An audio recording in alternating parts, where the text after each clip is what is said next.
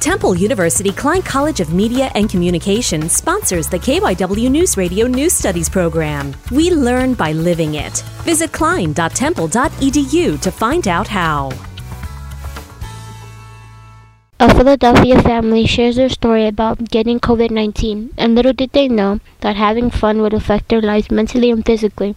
When Carlos tested positive for the coronavirus, he had no symptoms, but after 2 to 3 days, he had a stuffy nose and a slight fever. During quarantine, his wife Angie and 2 daughters got sick as well. They were worried because they exposed their dog Snowy. Carlos says they found that they were exposed to the virus to his niece while they were all at a pumpkin patch. The entire family had to be in quarantine for a month.